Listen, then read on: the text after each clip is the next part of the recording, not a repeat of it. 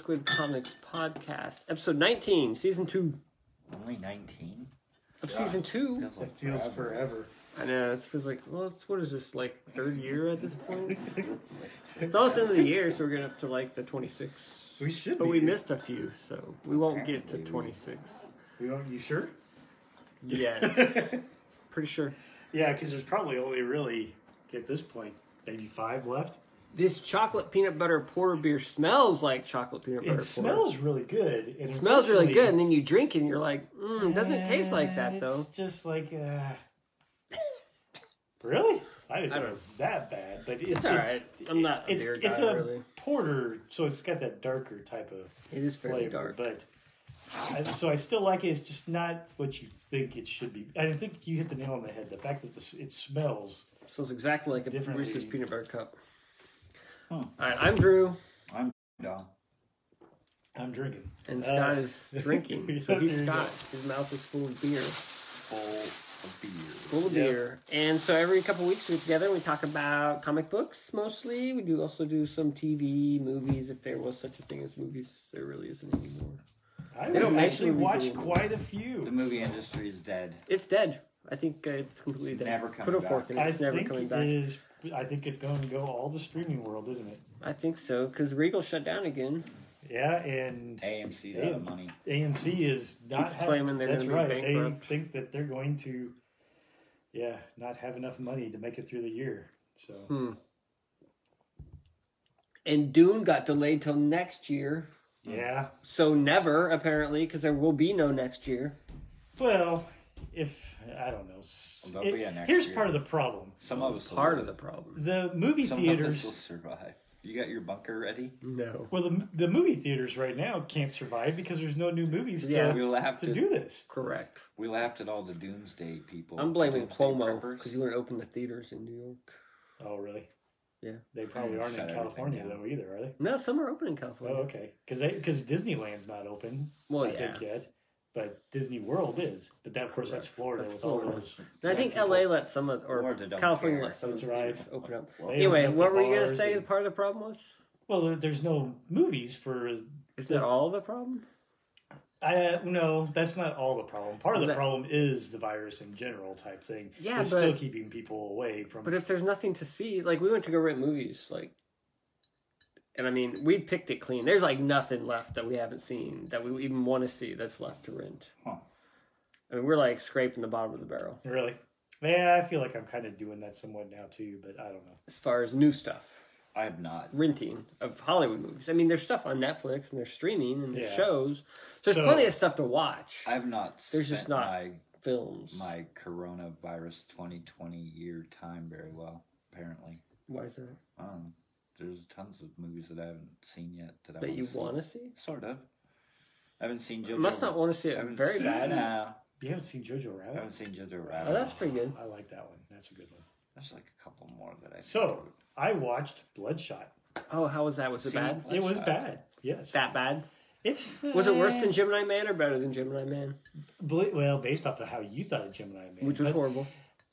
Okay. According to you, because we'll What? just do the opposite. I actually kind of like Gemini Man. I know. I thought So it was what did okay. you think of So Bloodshot? what did you think So of that's the problem. Bloodshot? Okay, so Bloodshot going in. What do you expect? You expect it to be just a dumb action flick, right? Yeah, a lot of slow-mo and kind of like... Exactly, and that's what you it know, is. yeah. But here's the nice thing about it. Oh, there's something nice. Yes, much like you mentioned on Joker or something like that when you talked about it a couple of weeks ago. You know, maybe a little misdirection. Bloodshot does that too. But don't they give it Okay. away in the trailer? Perhaps, but I never watched the trailer, so I maybe don't that's know. I why. haven't seen a trailer either. Yeah. Yeah, they spoil it in the trailer. Did Because the they? big twist is that... Nah. Ah! You're not going to see it, right? He might. Maybe. Where'd you watch it? I watched it off of a yeah. Oh, That's somewhere But- I'm not gonna get it. Dude, they need all the money they can get, Scott. probably true. It's not time to be cheap. No, they gave the big twist away in the thing. That it's Did like- they really? Yeah. Oh, that's Yeah. bad. See, that's the only reason I found it somewhat enjoyable Yeah, they because give that away in not the that trailer. not that there was. And why would you give that away in the trailer? That's I like a don't big know. twist. That is a big twist. How long in does there. it take the movie to give it away? Probably about halfway. Yeah, believe so it that or would be not. perfect. So, But if you It's- showed it in the trailer, you're just expecting it. right. I mean, it was. You could tell that there's something wasn't quite And right. how am I there, you know, spoiling stuff. it if it's in the trailer? I haven't seen the trailer. I never saw the trailer either, but I I, didn't think know I they thought made it was going to be Bloodshot, so bad of a movie that I think I just didn't pay attention to it, and that's why when I watched the movie and going through it and going, oh well, that's kind of nice. They set that up pretty well, and they flowed it well. Where yeah, you know, just seeing they sold it. I guess if you hadn't seen the trailer, they did a good job of selling that twist. You know, when it came up, which doesn't always happen in some of those, and and so it did okay. You know, Yeah, the but- trailer makes but it look still, like it's- what that twist happens like 20 times in the movie. It makes it like it just keeps repeating or whatever. Oh, good grief! No, But is that not how it is? no. Okay. No. It's one of those type of things in which, 'Cause it's like a reboot, right? in a way, yeah. And That's so the then, twist you're talking so then about. once it happens, then they say, oh well, you know, it's almost like the Matrix. Well, we've blown up Zion 7 times now, you know, or whatever, you know, you know. Is it that they reboot him? That he keeps coming back as somebody different? No, he comes back as the same person, but his mission is similar but yet different every time. But he doesn't know that. doesn't know that. Right. They did it in the So- comic books. Yeah, it's based on the comic. Yeah. Have you read the comic? I have read a lot of Bloodshot comics, but I didn't know if it was Yeah, the old so like school. So like they sent him on a mission to kill this Bloodshot. guy because they say this guy like killed his wife or something. So they Yeah. sent him on the mission, so he goes and like kills a dude. Then they reboot him, and then they send him after another guy and said, "Oh no, this guy killed your wife." Yeah. And so they keep like sending him on, like manipulating him and sending him on these missions. Yeah, but So- I don't know because I didn't read like the original like Oh, 90 the Valiant. Bloodshot. Yeah, I haven't read that. Well, But- actually, I did read it. I just don't remember it at all. But Yeah, that's I think I did that's too. one of the things in the newer, like Yeah. the reboot of Yeah. Valiant, Yeah, because I remember that like from All right. those. Well, and but I that's they don't. even say more that, you know, they credit Valiant, you know, in the end credits, you know, and things of that nature. So I would assume it's more based off the Valiant Did version Ninjak than- make It's all his been first Valiant, appearance in What's that? Bloodshot? it was all movie? Valiant. Oh, even before it wasn't Yeah, it was Image or Valiant. anything? Okay. was No, it? it's Okay. always Valiant. Okay, They okay. just went away for. Is that what it 20 was? years. Okay. Yeah, they rebooted Valiant, but Valiant was the big company back in the 90s. Okay. Okay. Yeah.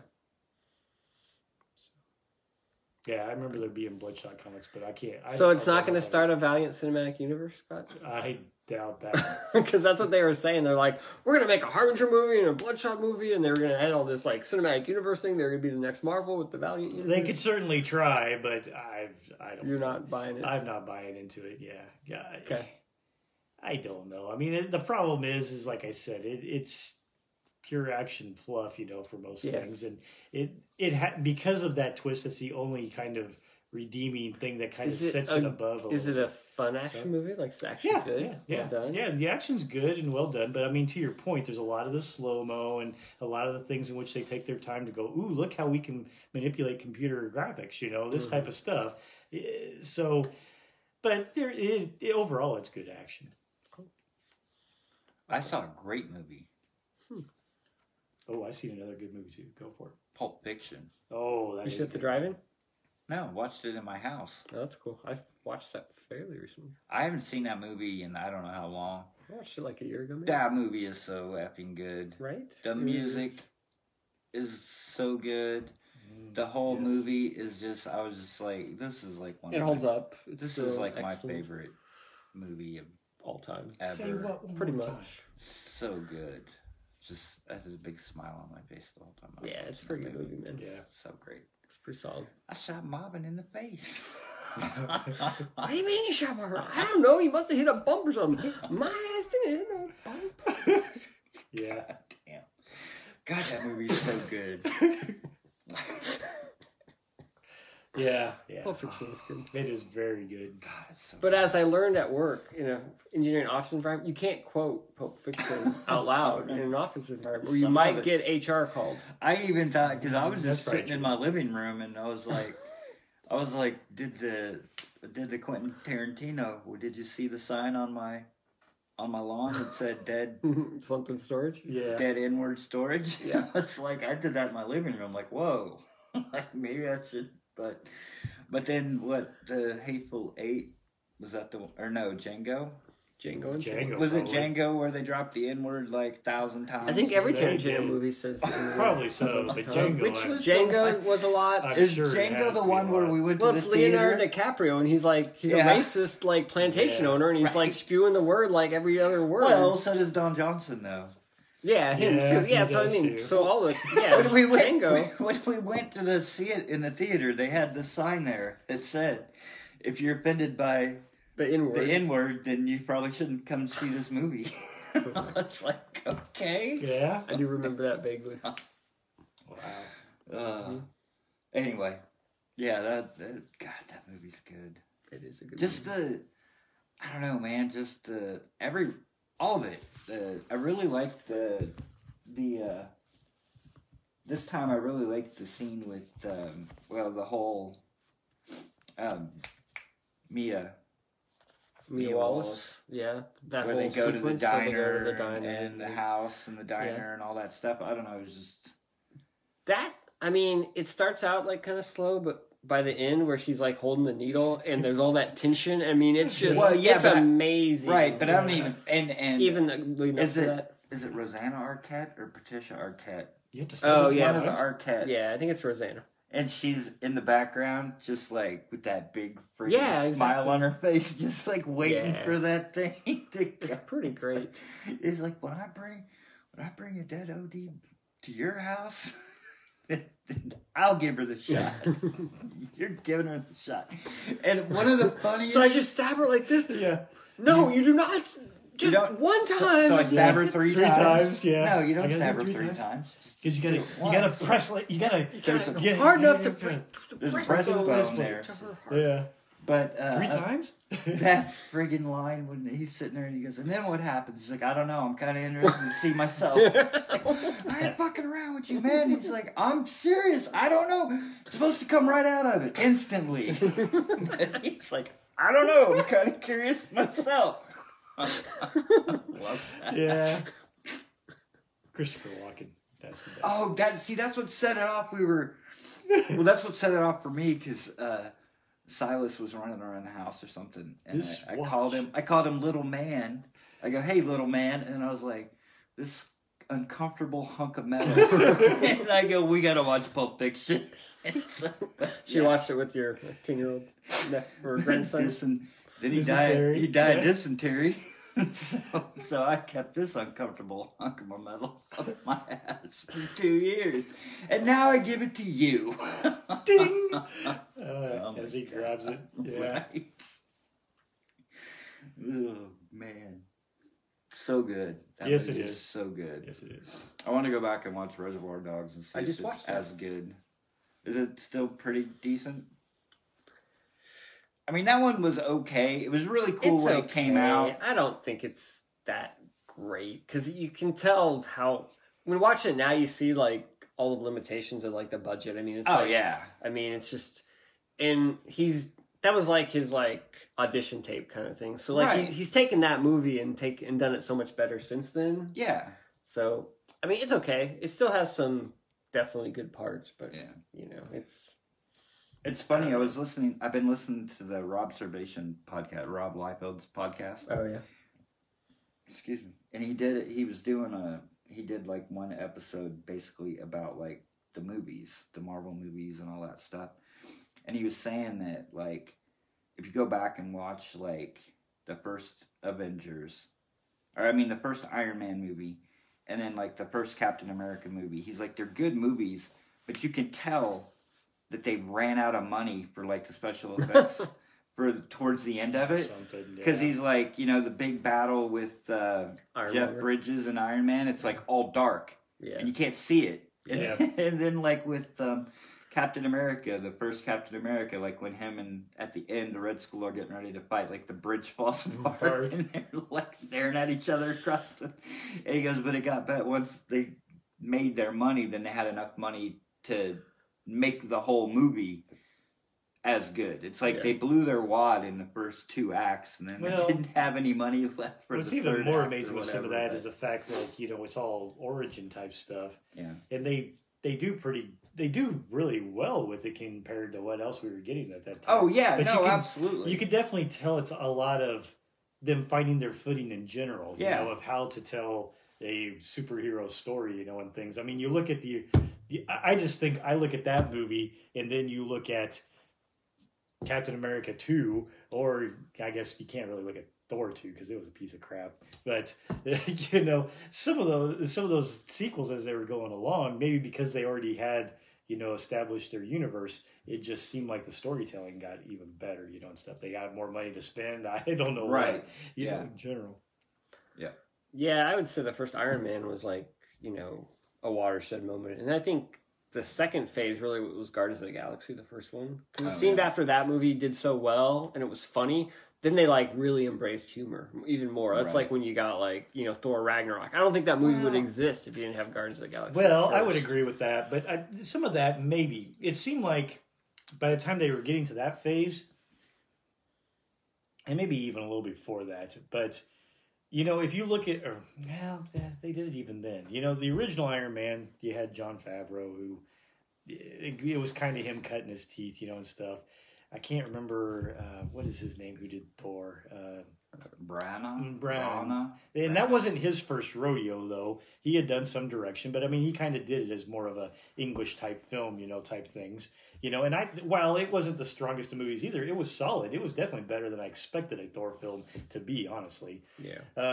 You know, I can't remember who did Captain America Joe either. Johnson. But okay, there you go. But it was people that had some experiences there with it. It seemed like as they were going on, they were letting some of these guys, I guess they still had experiences, you know, in their own independent ways, but they were really allowing these directors to come with their voices. Yeah. So I do give that to Kevin Feige or whatever, where he was Feige. where he would have he had a vision overall Yeah. where he wanted to take these things and saying, okay, you got to follow some of these plot point, you know, type of things, but I'm letting you have reign to, you know, tell the story the way that you want to, but this is a story I want, you know, kind of type of thing.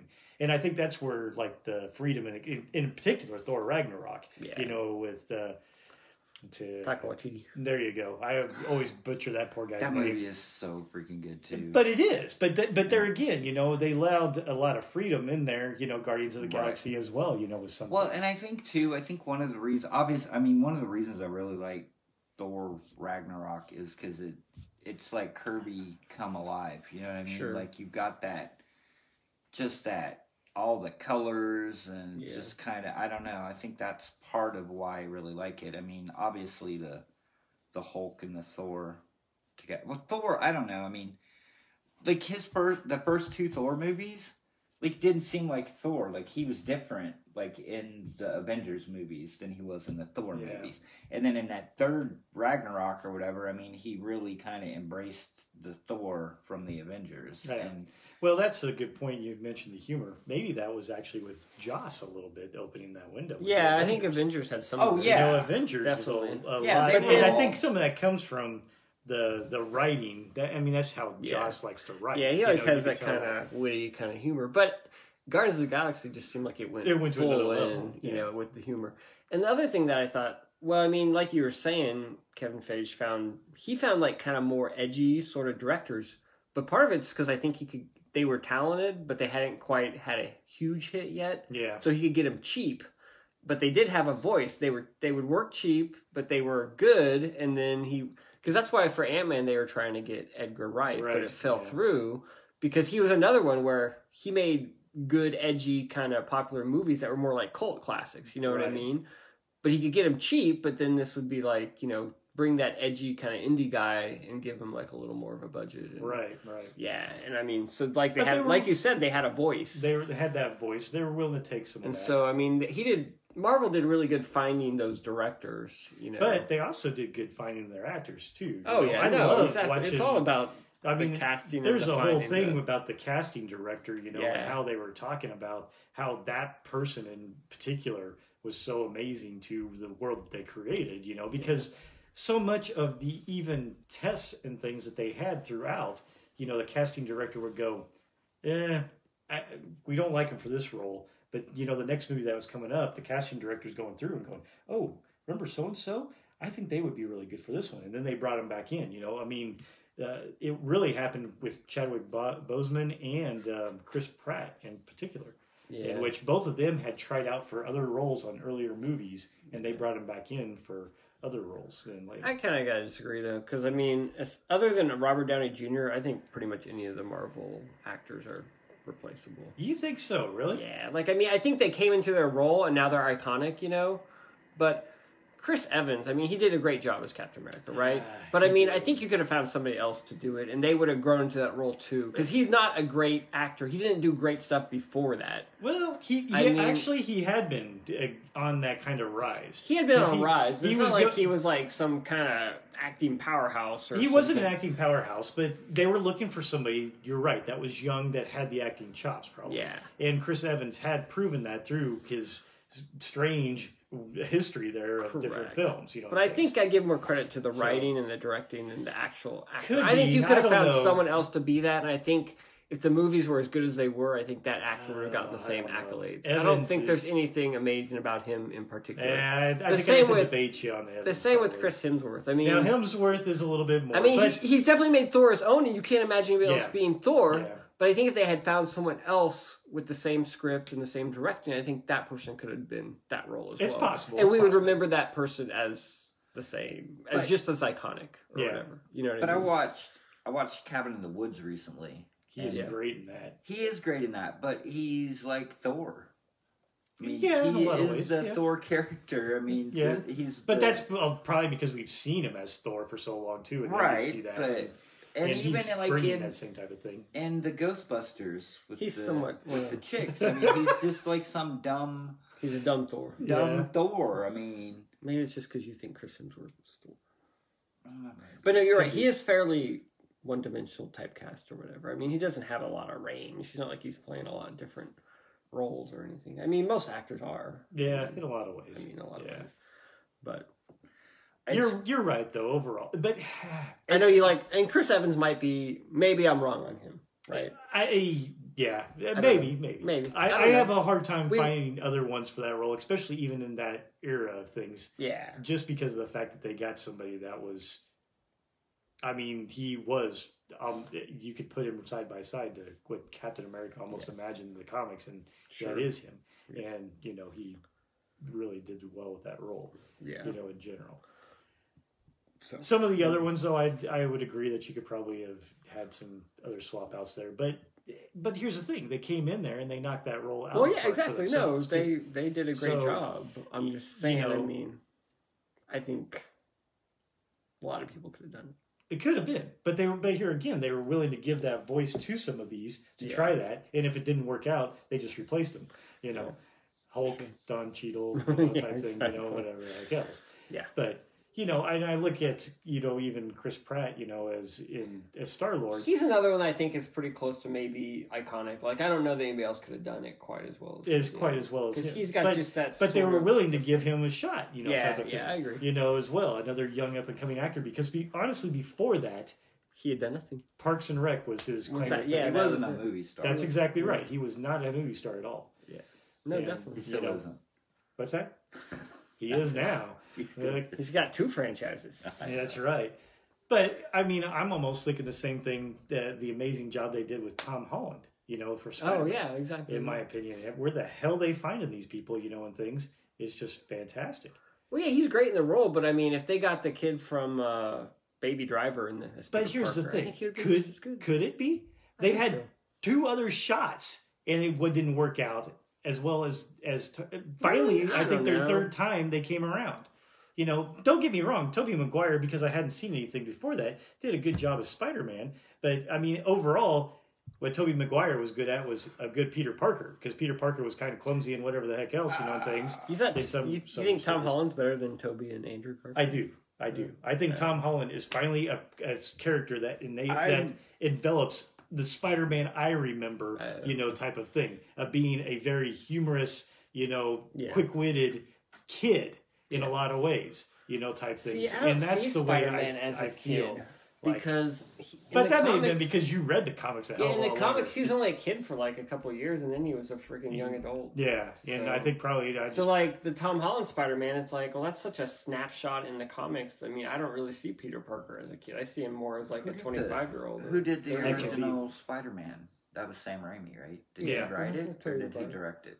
I think he directed it. I think he directed it. I think someone else wrote it. I was going to say, I mean, that goes back to almost the writing, I would say, because I think, Tobey Maguire. You think a little bit of that, but it's very strong between the two. You got to have an actor that can sell the writing. No, I understand. A lot of these ones anymore, and I don't know if it was as much there because that Spider-Man was 20 years ago or something. I don't even know now. But it's from what I can tell with a lot of the Marvel type stuff, there is a little bit more of a free reign, type thing. There, especially for some maybe particular lines here and there.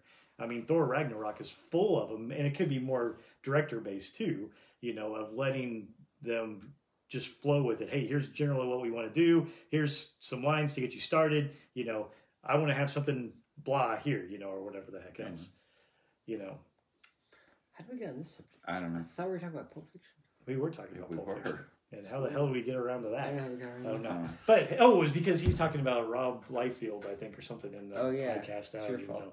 And talked about something about the first Captain America from that and how things have gotten. Oh, because I asked you about, I said I want to go back and watch Reservoir Dogs. Reservoir Dogs, and yes. I was like, okay, so now we go through there. But with that talk, I did watch Once Upon a Deadpool again there. Oh. The Deadpool 2 or whatever. I rewatched Deadpool and Deadpool 2 like a couple weeks ago. Well, my daughter... No, like recently, like a couple weeks ago. Okay, my oldest came over, this last week, and she had not seen Deadpool 2. And so I was like, what?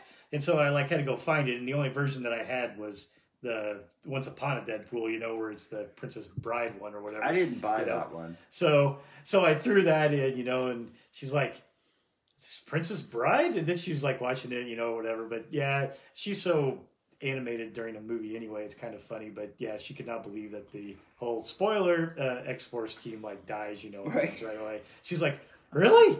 What? I think the first movie is a better movie overall than the second one. I would agree. But the second one has certain parts just are. But that's the thing with the second one. The second one seems like a series of skits almost in a way. And some of them are better than others, in that area. That whole... Yeah, I love the second one. The whole... Well, I liked it. The whole freaking... truck scene or whatever. X-Force. I mean, that whole area there is just fucking hilarious. I think the problem I have with the second one is I really like Colossus, and they made him kind of an idiot. Yeah, I didn't like Colossus in either one of them. And the Juggernaut, the way they kill the Juggernaut is just not... But it fits in with, I was going to say it's not respectful or sanctimonious. But that fits in with Deadpool in general. Right, I know, that's what I was going to say. But I mean, even when I saw it the first time, I was like, wow, that's over the top crazy or whatever. Yeah. But the shirt cocking it, man, that whole scene when he rubbed my legs, it hurt. When he's sitting there and then Deadpool's like, Cable comes in and he's like, whoa! He's like, I can't unsee that. It's like baby balls or whatever. And the whole, I don't know, it's just so funny. You killed Black Tom Cassidy. And he's like, why did he have to be Black Tom Cassidy? And I'm just like, what are you, racist? So racist Cable. He keeps making Cable out to be racist through the whole movie. But, and no, it has its moments, but I think overall, the and first Domino, one, that is a great way of introducing a character there too. Domino kind of steals almost every scene that. I like it when Vanisher. That's true too. Yeah. But they jump out of the plane, and it's just a. I know. They just throw the parachute out the back, and it's just floating in the sky. But that's what I said. There's that part in there that's pretty good, but. Overall, it was pretty funny. It was really funny watching my daughter, because I knew what was coming. She's like, what? And like I said, she's pretty animated, and I think she overall enjoyed it. And then I watched Sonic the Hedgehog. Oh, my God. Oh, that was an awful film. Bloodshot, I think, was better than that. But I don't know. My son actually watched Sonic, and so did my daughter as well. And they both seem to find it amusing. But, oh, God. You mean even after they changed it? Yeah. It still didn't work? I don't know. Well, the big thing that they changed was supposedly the animation. The look of Sonic. And Sonic looks good. I mean, I don't know. It just... Well, it's a kid's movie. Did that movie come out? Did that movie come out pre-pandemic? Yeah, it did. It did pretty barely. Well. It did really well, but it was February. Like February, right? Yeah. Yeah, but it did really well when it came out and stuff, and people... I don't know. I mean, it's okay, I suppose, if you like that, you know... We should go back and watch the Super Mario Brothers movie. No. Oh, God. And then we can watch the Sonic movie. Compare and contrast. There you go. I'm pretty sure Sonic blows Super Mario Brothers out of the water just because of graphics. And then the last movie I watched was The Devil All the Time. So that was like the downer of the series. It's Tom Holland. It is Tom Holland. Like him. Yes. And it's... I don't even know what that is. So it's Netflix. A Netflix movie. It's a dark type of thing. Takes place around the 50s, I think, or something like that, 1950s. But it's kind of, it reminds me of like I don't know, it's kind of like this slice of life in these two towns type of thing, in which things are just fucked up, you know, in general. What is it called? The Devil All the Time. And it's very dark type film. It's not like a feel-good type of film at all. I mean, it's pretty sad. I mean, overall, the ending, I guess, is kind of, I wouldn't say uplifting, but it satisfying, I guess. But I mean, it's one of those films, you know, where it tries, I think in some cases it wants to be smarter than it is, but I think that's because it's based off a book, you know, type thing. So depending on how the characters are maybe built up in the book and stuff, you only have so much time to put it into this 2-hour movie, you know. So I'm sure there's maybe some things missing throughout there. And with the characters and how they all want them to tie together, it seems maybe in some cases it's kind of drawn out. In other cases, it may be a little rushed. You know, certain characters get a little bit more screen time than other ones that I think probably had more time in the book, say, you know, than what they get on the screen to tie some of that stuff together. It's worth a watch because it's really good actors are in it and everything, and it's got, you know, so it's original enough, you know, type of story, but it's dark and kind of like you know, type of film though as well. I still need to watch The Irishman. Yeah, so do I. I haven't watched that one. You guys have not watched that? I haven't. No, I didn't feel like I had half a day to devote to that. Good fucking movie. Yeah, it was okay. So here you go: Irishman or Cobra Kai. I think I went to Cobra Kai. Did we talk about Cobra Kai? You guys are talking about it, and so did you watch it? You convinced me, and I finally watched it. I've only watched the first season. I haven't gotten to season 2 yet. So what'd you think? Oh, it's freaking great! Right? It took me. The problem. It takes about 5 episodes to kind of get in there a little bit. The episodes are so short, but they're fairly short, and so it doesn't, you know, take too long in there. But yeah, by the time the first season gets to that latter half, and you kind of, you know, set up your characters and everything, yeah, it's really good. It's got huge nostalgia, you know, type things. Oh, yeah. But I love Johnny telling his side of the story to Miguel, to his student, you know, type things of what happened. Yeah, it was my ex-girlfriend. He was like, it was my girlfriend in 2 years, you know, and all this type of stuff, you know, and things. And then I'm going, yeah, Johnny is kind of sympathetic. What am I thinking? You know? But oh yeah. Now you got to go back. Did you go back and watch the original Party? I know. Did you watch that? No, I haven't. Oh, I did. I'm totally on Johnny's side, man. Yeah, I know. I just about him after he told that story to Miguel. He's like, and then we're hanging out in the bathroom, and he he just poured shit on me. Yeah, like I was ready to leave it alone, and it had started up again. Yeah. I love that. Exactly. That end when they're in the tournament, and Ralph Macchio comes in and goes, yeah. All right, let's call the nurse. I haven't seen that yet. Huh? Yeah, I see. Yeah, you saw the first season. I saw the first season, so that's the very end of the first season. Okay. I've actually even started like the first episode or 2 of the second season, but I haven't made it all the way through of the second season. So you've seen? Well, he came back at the beginning, at the end. The old sensei, whatever the fuck his name was. Yeah, that's annoying. Yeah. That Yeah, and I'm not fond with how he's interfering with stuff because I kind of liked I don't know. The Hawk. I like the vibe they had without that guy. Yeah, exactly. Type things. But overall, Hawk is really amusing as hell.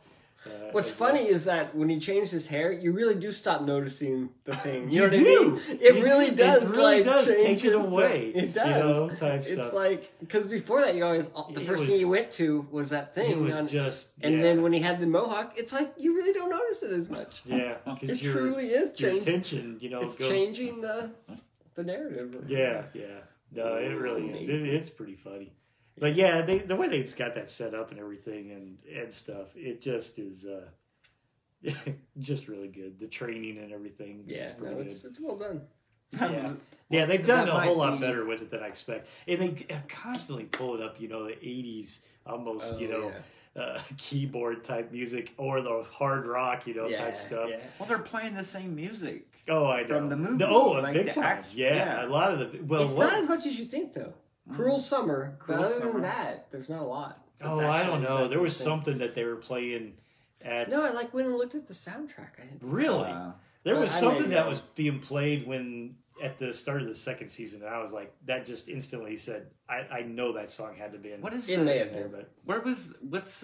Is that in the second season when Johnny has the dream with and it's the total 80s, I think you know what I'm talking about? Must be because it doesn't ring any bells for me. Okay, that was great. But you could, I could totally tell it was a dream because it was just so over the top. But it was great because it's just it's like an 80s music video. It's an 80s music video or whatever. Yeah, it's great. Yeah. Was the first season part where he got the internet and he got the computer? Yeah, he got the See, wasn't that kind of ridiculous? That and the Facebook thing, I mean, I could believe if he would have said, I don't do social networks or something like that. Yeah. But instead he's like, Facebook? What's that? Exactly. It's like, or what's the internet? Oh, I've never searched for anything before. Yeah. It's like, really, dude? Although I do admit the Cobra Kai.com or, I love that. Type thing. Cobra Kai. Or no, he said period. Yeah. It wasn't even dot. It was Cobra Kai period. COM. And the kids are just looking at him like, what? So I do agree that one was pretty funny. I mean, I could kind of buy it. No, I'm not buying it. He did not transport 20 years into the future, and he didn't have any memory of how anything. He's an old jock. I don't care. He still knows what the internet is.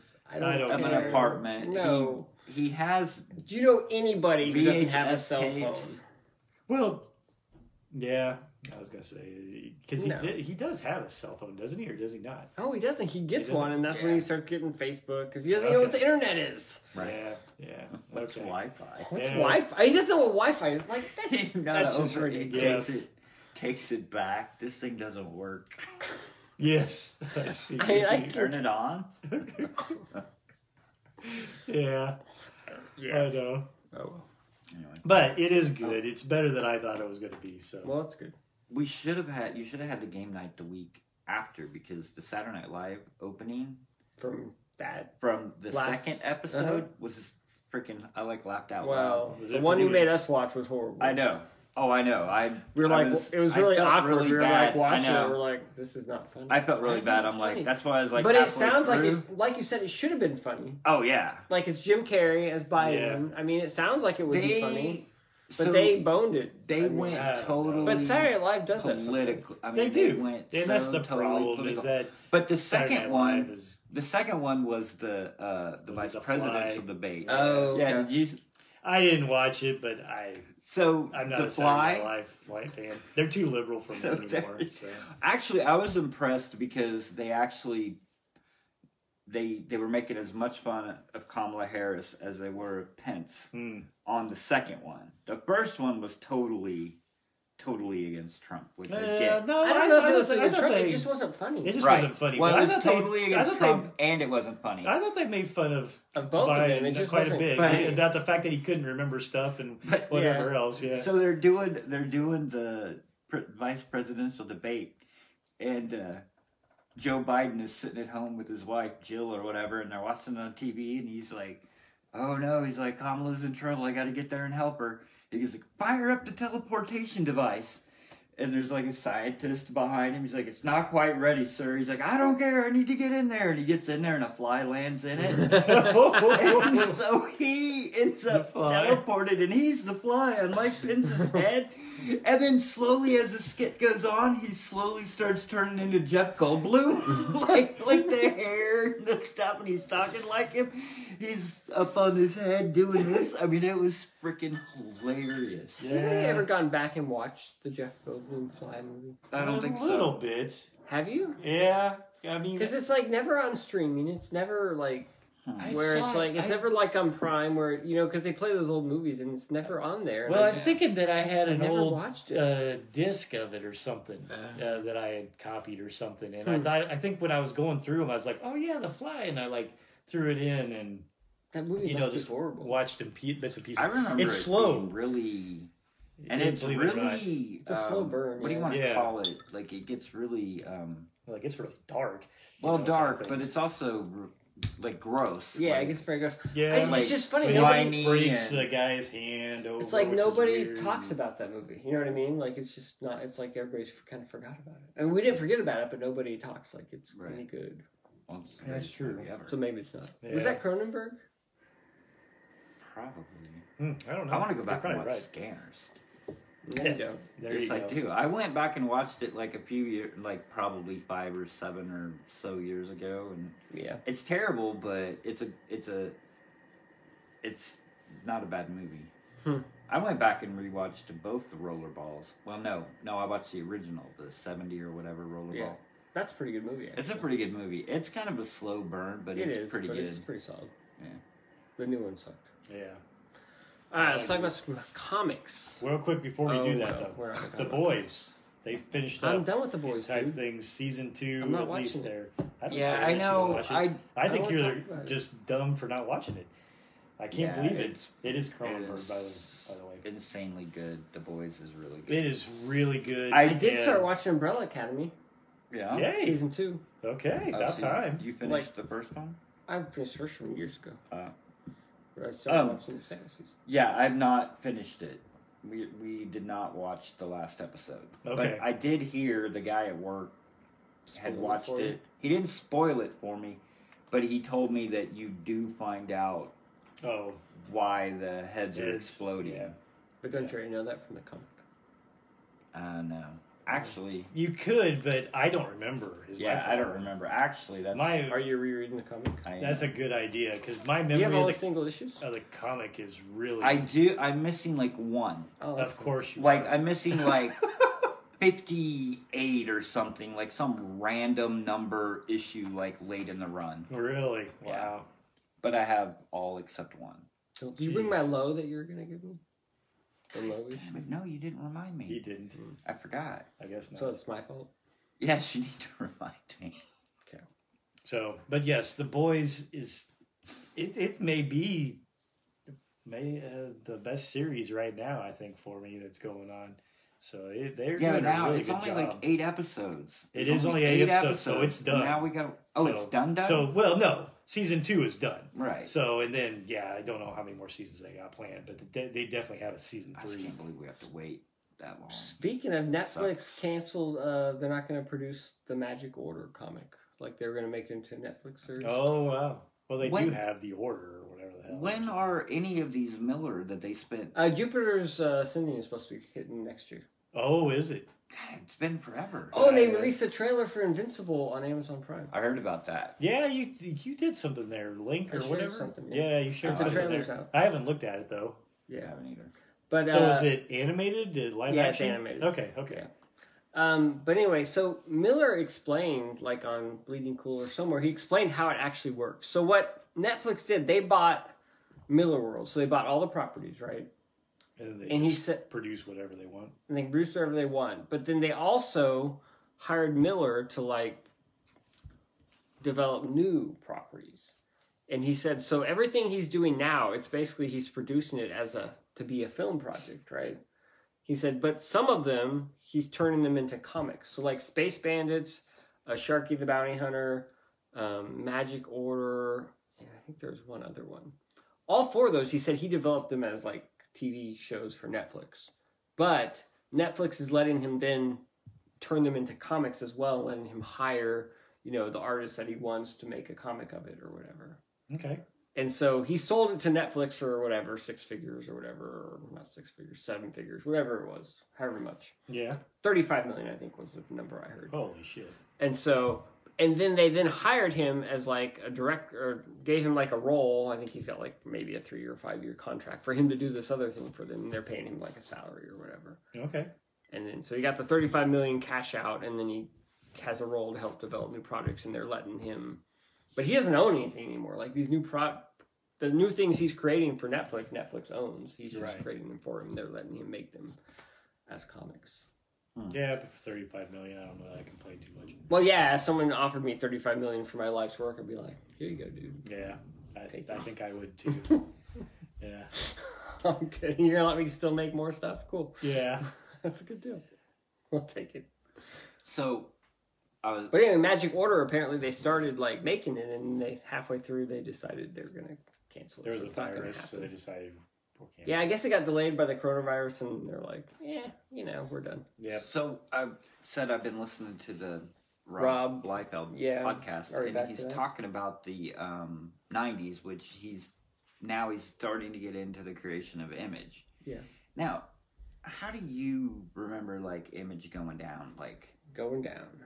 Well, I remember like Rob Liefeld was going to create Youngblood, right, and it was going to be published through Malibu. Mm-hmm. And then McFarlane got wind of it, and he's like, "Dude, I want to create one too." And so he jumped on board. And then Eric Larson's like, "Shit, I'm in." And then they're like, "We gotta get Jim Lee. And so then McFarlane like made this big pitch to Jim Lee for him to come over, and then Jim Lee brought along Will Spertasio, and of course Jim Valentino was like, "Dude, I'll come." Right. And so that's kind of how I remember. That's, according to him, that's not really how it. See, I always felt like Liefeld was going to do it no matter what. Right. Yes. He was going on Absolutely. his own. And then McFarlane got wind. He's like, "Dude, I'll come." And so but then. do you remember? But I mean, all that wasn't necessarily above. That documentary thing that they had about Image made it sound like it was really the Liefeld McFarlane show, kind of. McFarlane was the one who kind of convinced a whole lot of the rest of them. But yeah, Liefeld was going anyway. No, he didn't though. Oh, he didn't. Really? Liefeld was going no matter what. And then McFarlane jumped in, and then it was McFarlane and Liefeld like, "Dude, let's get more." And then McFarlane was the one who was like, "Let's get more." I mean, Liefeld didn't care; he was going to go do his own thing no matter what. Yeah. But McFarlane was like, "So let's get Jim Lee. Let's get all these other people. We're going to have a huge exodus. It's going to be a huge statement." And Liefeld's like, "Dude, I just want to go do my own shit." So I didn't even remember McFarlane. He took like a year off from Spider-Man. Yeah, he quit Spider-Man. He quit Spider-Man and then didn't do comics for like a year. Yeah, but back then, I mean. And then I always thought McFarlane was like the behind it, but I think they kind of had to drag him catalyst. along. Oh, really? I thought he was the one that was the helping. Way Liefeld I didn't think that he was setting really everything had to up. Drag him along, but I thought that McFarlane was helping bring the other guys. Oh yeah, Sylvester Hughes. Right, because basically he's talking about like when because McFarlane did the first Spider-Man. They rebooted Spider-Man. He sold 3 million copies. Yeah. Then like a year later, he got wind that actually Jim Lee called Rob Liefeld. Because those three worked really tight together. Like, they were always on the phone with each other. They knew what was going on. But I guess Jim Lee called Rob Liefeld, and he's like, "I got the call." And he's like, "What do you mean?" He's like, "I'm next." He goes, "What do you mean you're next?" He's like, "They're giving me my own X-Men book. And I'm going to have this huge launch." And Liefeld's like, going on, he's on New Mutants. It's not even X-Force yet. Oh, yeah. And he's like, "Well, shit." He's like, "I'm going to be left in the dust." He's like, I gotta figure this, I gotta do something. And so he finagled in X-Force in between Spider-Man, and because it was only like 2 months, like X-Force came out, and then like a month or then 2 months later, X-Men came out. Yeah. But he was, so they had they did the McFarlane and the Liefeld crossover with the Spider-Man and the X-Force. I just read that. So, freaking Liefeld's like, he just did, because it was like issue 3, I think, and 4 of X-Force, and like 16 of Spider-Man or whatever. So, McFarlane, they knew that Jim Lee X-Men was dropping in like August or September. And so Todd calls Liefeld and he's like, Bud. He does great. He cracks me up whenever he does it. But he's like, Bud. He's like, let's do a X-Force Spider-Man crossover in our books. And let's do it in September. He wanted to do it the same month that Jim Lee's X-Men was dropping just to fuck with him. It's like, it'll be perfect. Let's do it. And he's like, fine, man. He's like, I'll run it up. I'll talk to my editor. And I don't remember who I think it was Bob Harris or something. Yeah. So he talks to Bob Harris, and Bob Harris is like, he's like, that sounds like a great idea, guy. He's like, but September's not really going to work because that's when we're doing Jim's big X-Men launch. And he's like, and Rob Liefeld's like, it's fine with me, man. I don't care if it's September. I don't care if it's August or September. He's like, I'm riding high on X-Force #1. He's like, I got all my shit. He's like, I don't care. So he calls McFarlane back, and he's like, yeah, they want to do it, but they're not going to do it in August. They want to do it the next month. And McFarlane's like, no, that doesn't work. We got to do it in this month. He's like, that's what we got to do. He's like, call the big guy, like whoever the main editor-in-chief is. He's like, you call him and you talk to, like McFarlane's like, you call him and you talk to him. And Liefeld's like, nope. he's like, I don't care. He's like, if it comes out the next month, he's like, but I'm not making way. I'm not calling nobody. So anyway, they did the month after. But so he told me he was talking about something interesting. So like when McFarlane left for that year, he went off. He was actually trying to get out of comics. He was gonna start a hockey trading card company. Oh, wow. And he was gonna call it. So Rob Liefeld's like, he's like, it's called Front Row. He's like, why would you want to sit in the upper deck when you can sit in the front row? So like he actually went out. Like he made sheets because he did like a presentation to like the NHL. Yeah. Like he made his cards, like he did all this stuff, and then the NHL didn't do it. And so then he had to reconfigure. Well, he was talking, so Liefeld was already going to do Youngblood. Yeah, he was doing Youngblood. Wherever. Yeah. But he was telling, because Liefeld was working with Eric Larson and Jim Valentino, because they both kind of came from indie stuff before. And so they were going to do a book for Malibu, like a flip book. Mm-hmm.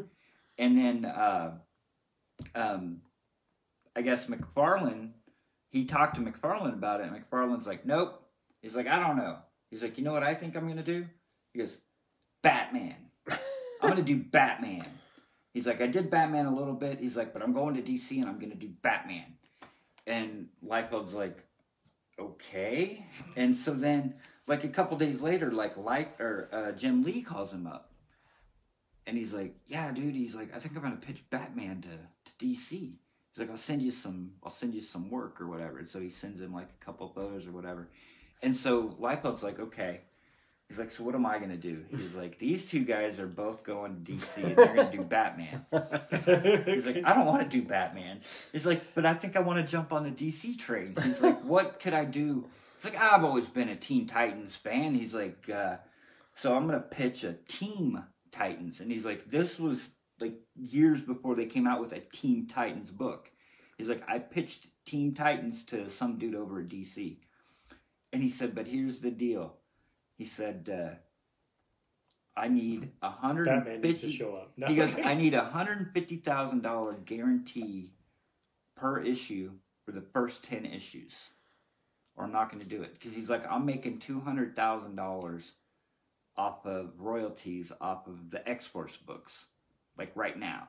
So he's like, so the editor's like, okay. He's like, I'll talk to Paul Levitz, because Paul Levitz was the editor-in-chief. And he calls him back, and he's talking to Liefeld, and he goes, Paul's really excited about it. He's like, but but he can't do the money. He can't do the $150,000 guarantee. And Liefeld's like, he goes, but he wants you to call him and talk to him. He's like, fine, I'll call him and talk to him. And Paul Edwards is like, yeah. He's like, I'll do it. Or he's like, we really want to do it. He's like, but there's no way I can do the money. And so Liefeld's like, well, that's what it is. He's like, if you can't do it, you can't do it. He's like, I'll just go do my own thing. So there could have been, instead of them doing Image, they could have been all Teen Titans three and could have gone over and DC. and McFarlane and Jim Lee would have each had their own Batman book, and Liefeld would have done Teen Titans. But instead, he's like, they wouldn't take the deal. He said he didn't know what happened with McFarlane or Lee, like how their stuff fell through. But his didn't, so he went on. But he kept talking about how, like, he was the first guy because he was the guinea pig. Yeah, he was. Yeah, because he does. Because he was young, not married, yeah, didn't have anything, and so they're all like, well, let's just go see what this kid can do. Yeah. And then he went and did it, and then they're like, oh, okay. Yeah. Well, I think even that Image creation of documentary talks about like that too. Yeah, it probably did. That they always, I think they kind of led a bit more that McFarlane was the linchpin, in some ways, because of the fact that they knew he was the older guy. The older guy too. Yeah, right. And things, but he also, they felt, I think Liefeld said something like when they felt like they could finally convince him to come over, that he brought that sense of, I don't know, establishment or whatever you want to say, more stable type of thing that helped, the other ones, say, yeah, we're really going to do this thing, and things. Well, I just always remember the story that Todd McFarlane grabbed everybody and went up and quit. Well, because he quit tells DC, that story, but and then he went and quit Marvel. Yeah, like they weren't even working at DC. We told them we're quitting. Yeah. Well, at some point, Todd McFarlane must have got a craw or whatever and he decided that he wanted to just stick it to the man. Well, I think it was already happening somewhat, and then this he always falls back to that because they censored that crossover Spider-Man issue. Yep. And he was pissed off about that. And right. He's like, I can't control my stuff. And first he wanted to be a writer, and they said, okay, you can write Spider-Man. You can have your own book, Spider-Man, you draw it, you write it. It's like, okay. But then they censored him. It's like, wow, now they want to let me do what I want to do. Blah, blah, blah. Right. Yeah. Well, it's funny because I know there's like some animosity, I think, between Rob Liefeld and Fabian Nicieza, or however you say his name, because Nicieza claims. I think there's some, but they go to cons together. Yeah, but I think they sit far. Well, it's funny because they sit far away. Well, okay. when the Deadpool movie came distance. out, they asked him. Somebody was interviewing him and said, "So you created Deadpool?" He's like, "Yeah," but Fabian Nicieza also created Deadpool.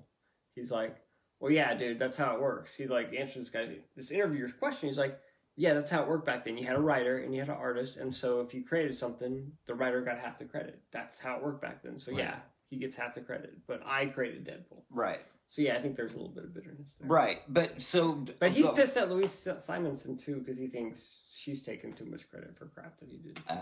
Yeah. Well, he keeps talking in the podcast. He keeps referring to him as the scripter. When I was working with the scripter on X-Force, or when I was working with the scripter on New Mutants, like he doesn't name him. He calls him the scripter. Yeah, because he was just scripting and he was plotting and he was creating all the stuff. And so, so anyway, yeah, that's why Todd McFarlane wanted to write his own book. Get all the credit. That's right. Yeah. Well, it's funny because he did very well with it during the podcast. Liefeld is always like. McFarlane is always telling me, dude, you need to be penciling, you need to be inking, you need to be writing. Like, you need to do all that because then you get the penciler check, you get the inker check, and you get the writing check. And then when the royalties start coming in, that's when you really start making the money because you're getting like 1.2 point, 3 point, and then you're getting a half a point for writing, and then the plotting, and then the writer / scripter gets half a point or whatever, so you're getting all of it. What's so funny, because I don't know if you ever went back and read or listened to that interview with Todd McFarlane and Gary Groth or whatever, that was about that time. And they were talking about, how much credit does how much of should the writer get, how much should the artist get, and Todd McFarlane, he's like, fuck, give the writer 90% and give the artist 10%.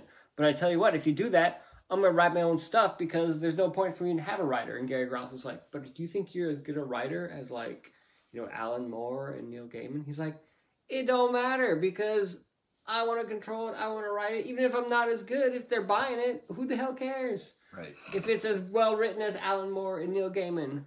And then he did Spawn and got all the money. And then he's like, you know what? I'll freaking hire Neil Gaiman and Alan Moore to write my book.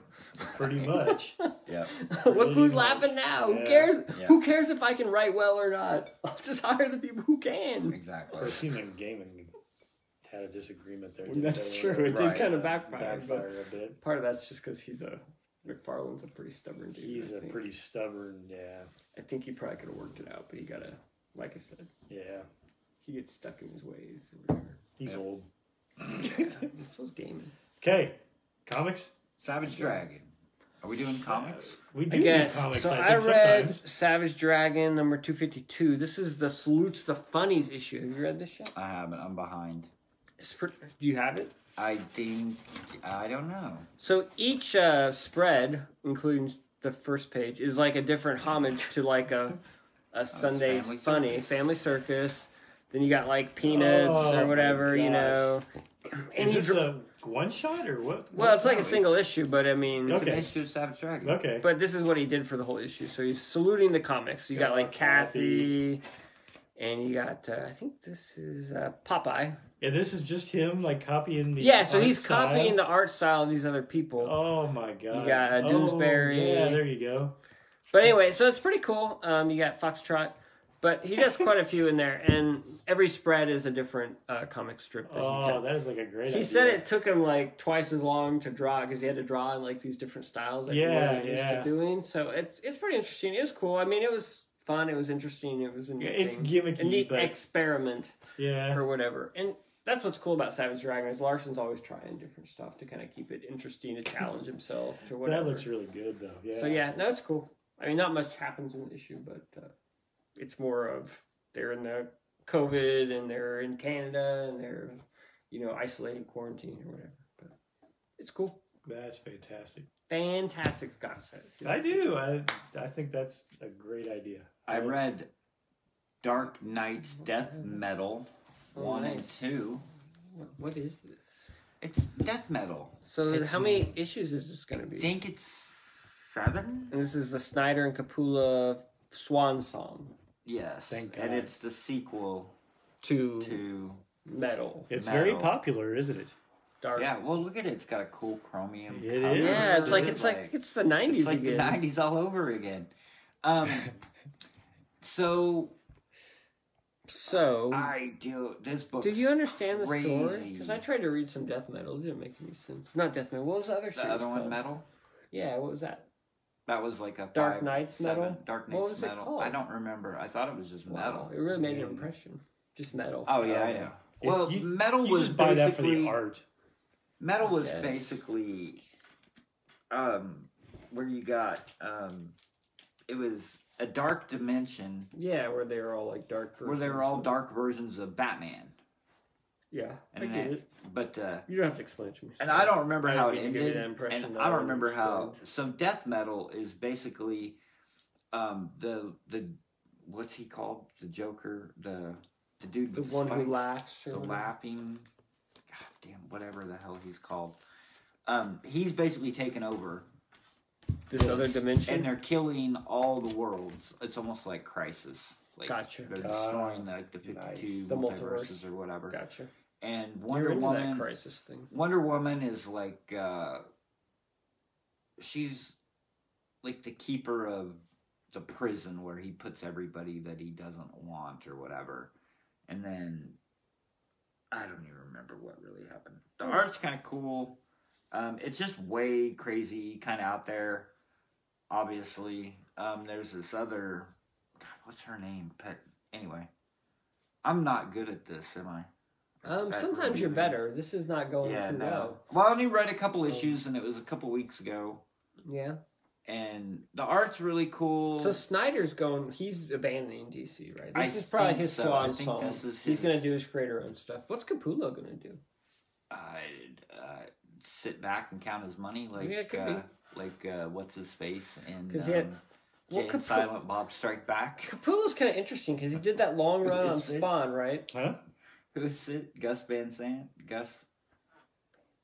I think that wasn't it? Who did Jay and Silent Bob or whatever? Jay and Silent Bob Strike Back when they're doing oh yeah, yes, the Chronic and Blunt Man sequel. Yes, right, but and Gus Van Sant is directing it. No, it's not. That's not what he's doing. Okay. The apples, bitch, applesauce. It's Ben Affleck and Ben Stiller. Yeah, and it's the Gus Van Sant directed Good Will Hunting. Good Will Hunting. It's Good Will Hunting too. Yeah. Yeah. And Gus Van Sant is right, and he's sitting there counting his money. That's what Capullo's gonna do. It could be. There you go. Yeah, no, he did a long run. I don't know that because he did a long run on Spawn, and then he didn't do anything for 5 years, and then he came back and did Batman, right? Might have been more than Snyder. 5 years.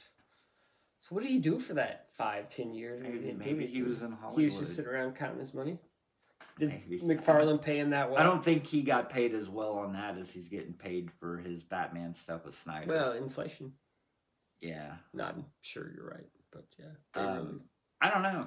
Cool. All right, Death Metal. Death Metal. I don't understand it, but the art's pretty. It sounds cool. Have to get on that. I guess DC is going to start their own unlimited service like Marvel has. Oh, really? That's what I hear. So maybe I'll actually sometime catch up on my DC reading. Maybe. I subscribe to that. Yeah. Cool. Are you going to do another one, or is Scott going to do his go one? for it. I don't know what to do. I wasn't thinking ahead. I read Fraternity. I saw this. So this was this is written by the same guy who does Black Sad, but it's got a different artist. It's a Spanish book.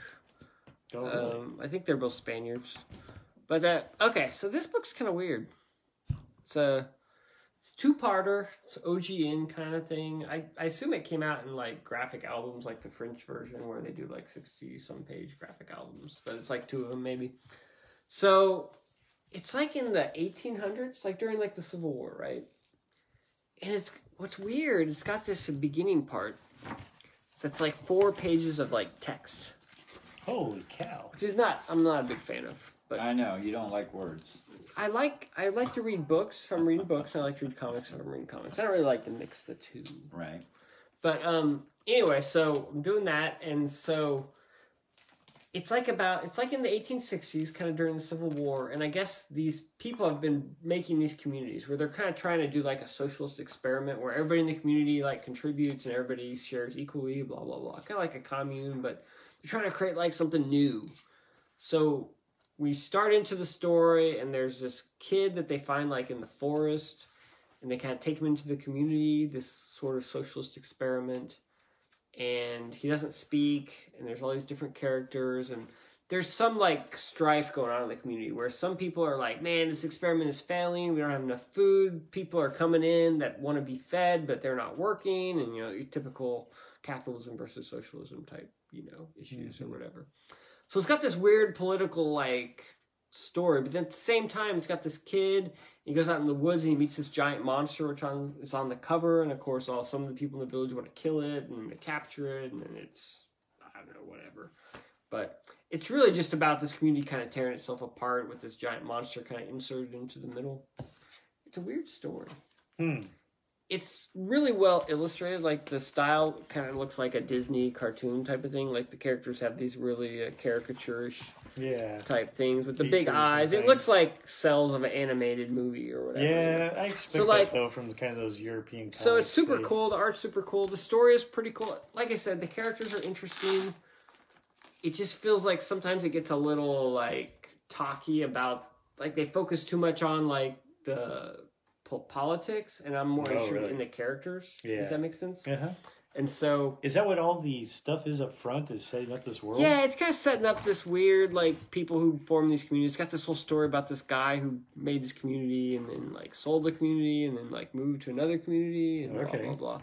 Huh. It kind of almost sounds like a cult or something. It's really weird because you could probably read the book without any of that extra 4 pages of text and you would not have missed anything. Okay. I don't think. It's background, but it's not background that you couldn't have just gotten from reading the book, I would say. But no, it was pretty cool. Like I said, I like these European books with the art style.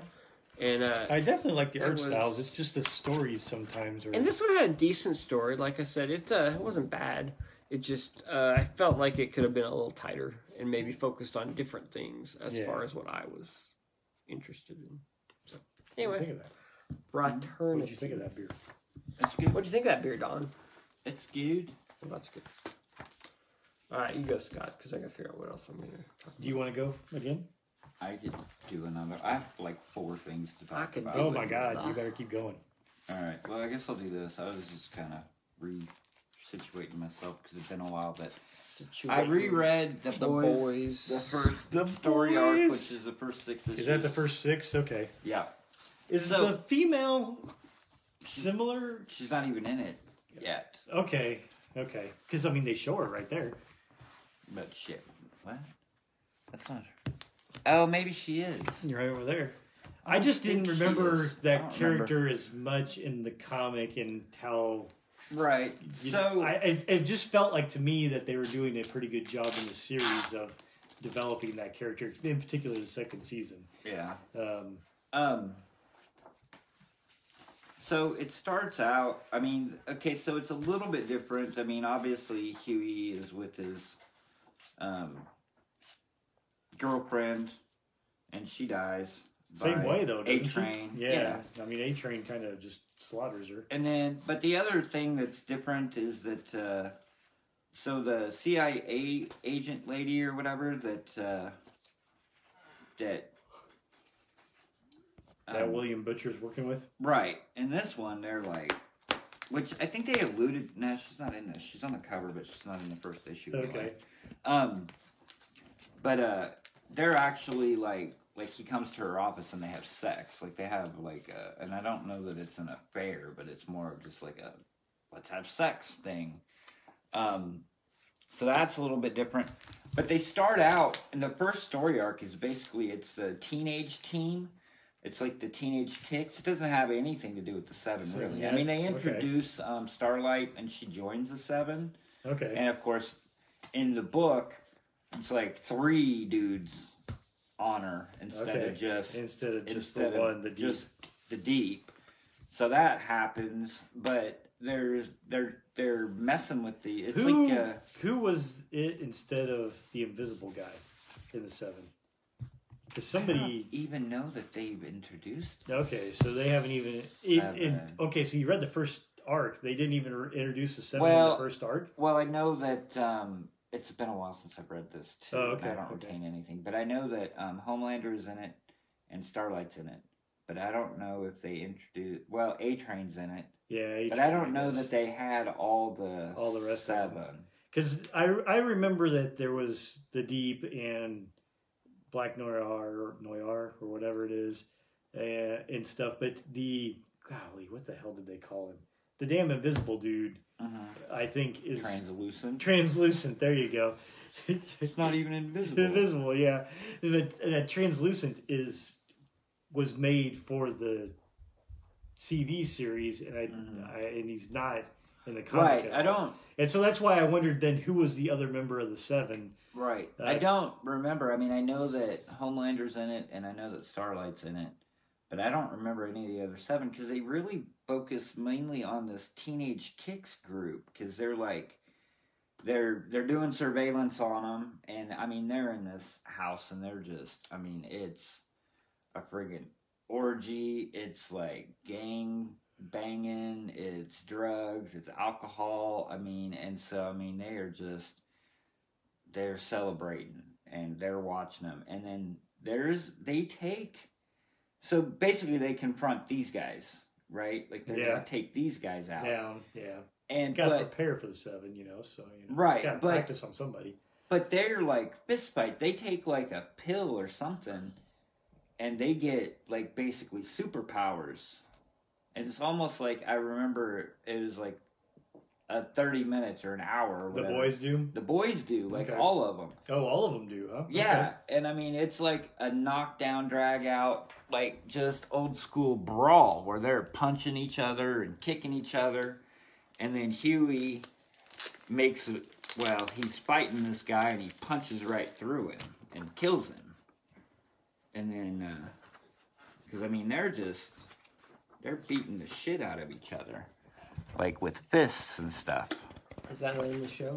Huh? No. Like, that's Mother's Milk punches that dude and his That's face the best twists part. around. Why is it not in the show? Because in the show, they don't take something to give themselves superpowers. Right. But then Most of the show is But then Huey punches through and kills one of them, which is kind of like when he kills Translucent, I guess. Yeah. So that's where they got that from. And then they're all like, what the hell's going on? But the thing they didn't show in the TV show, when he kills whatever that dude is, there's a gerbil that crawls out of his butt. Pants, yeah. That's And not then- in the show either? No, that's not in the show. And then Huey decides to sounds keep... We're not Tame. advertising the show for you very well, or selling the show to you, are we? The show is pretty tame compared to the book. It is. It is. Well, I guess they do show them, but I don't know that they introduce them because Reservoir Dogs is on the back of this. yeah, it's a video game for PlayStation 2. There's that video game of Reservoir That's Dogs? what I thought. I'm like, I'd like to find that and play it maybe because that would be Not interesting. Very good. But In stores now. I don't know that they. I don't know that they've introduced them all. But they do show. Okay, so they do have the Deep, but he's like got the old school scuba headgear thing on. Wow, these are the Wildstorm issues. How many issues came out through Wildstorm before it moved to I Dynamite? think it was 6 or 12.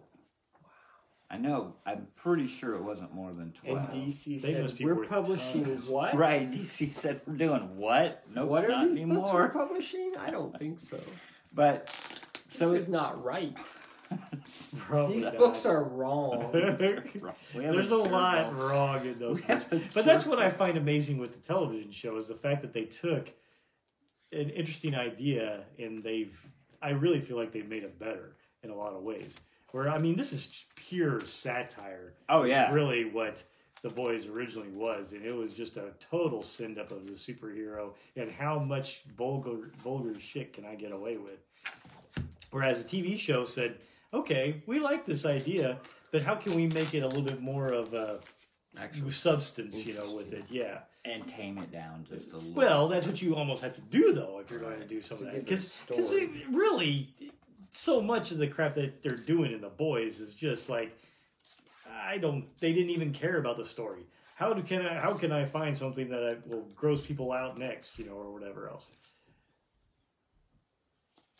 it's Like going down on Starlight during her period or something like this. yeah, it's Black Noir and A-Train and Homelander.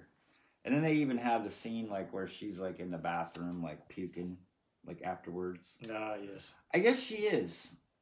She is in this is issue 3. Well, they've got up here. They've got 6. This says issue November 6th, but the issue number's over here. I was That's confused tricky. because it's not in the corner box, but yeah, she is in it. But This is issue November 6th. it's issue November 6th, They're doing it by month and day. number now. There you go. November of 06. This book's old, and Nice. Queen Maeve is in there. In Are they the worth background. tons now? You shouldn't even be touching that, dude. Yeah, I know. Why are you selling this on eBay? That's right. I don't know. Are Nobody they? cares about comics. Nobody cares about comics. Like you said, everybody's Some gonna people watch the do, show.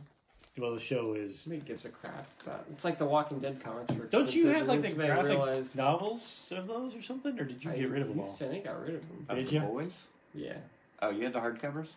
5. I don't know about the hardcovers, but I thought they had like this little I had some Yeah. kind of collected Collected edition. type There's a few things. of them. You got rid of I them? kn- Well, yeah, I didn't. Really He care didn't think for they'd it. actually make a series of it. The trade paperbacks aren't worth anything. So yeah, I think I got rid of them because I wasn't gonna finish it. I don't know, dude. I get rid of stuff all the time. I know. He does. All right. Well, that was another horrible review. Look at my Boys. shelf over there, though. The green area. Yeah. I got 4 volumes of Savage Dragon now. Nice. I'm gonna go look at that while you do your next. It's Scott's turn. He hasn't done one yet. I only have like 3. You only 2. have I like, only have 2. you only have 2. Don and I both have 2. And I have 2. Uh, One will go real fast. The other one I can actually talk about. You can actually talk about? some This substance. guy has to Wow. talk about Batman Like, universe. His explain favorite it. Batman story ever. there you go. Let's see here. Some of the boys, something where the Herogasm #1 First Soldier Boy key issue, whatever the hell that is seems to go for like $50. Wow, $50. What is 11 through 20 sold for $50. The Herogasm one shot. the boys Herogasm one shot or whatever that $50? was. Yeah. Was it raw or was it slabbed? Oh. Is it CG seed? It was not CGC. Raw. Was that like a one? That was a one shot, like a special. I thought you were talking about something that was in the book or something. Some type of weird sexual That is thing. what language you're talking. So I was Slab. like, "Wow, raw or slabs? Is that like some were type there of two swag editions, that a they slab did and in a there?" raw version? With one more gross. They were raw dogging it on a slab. I was like, "There's a lot of weird shit that goes in there, but okay." Speaking of raw, okay. Anyway, you going? Okay. Oh, I don't know. Sorry, I was just waiting. you had me just you. I blame Don. I did too. I blame Don for everything. He distracted me. Only the Herogasm is worth $50.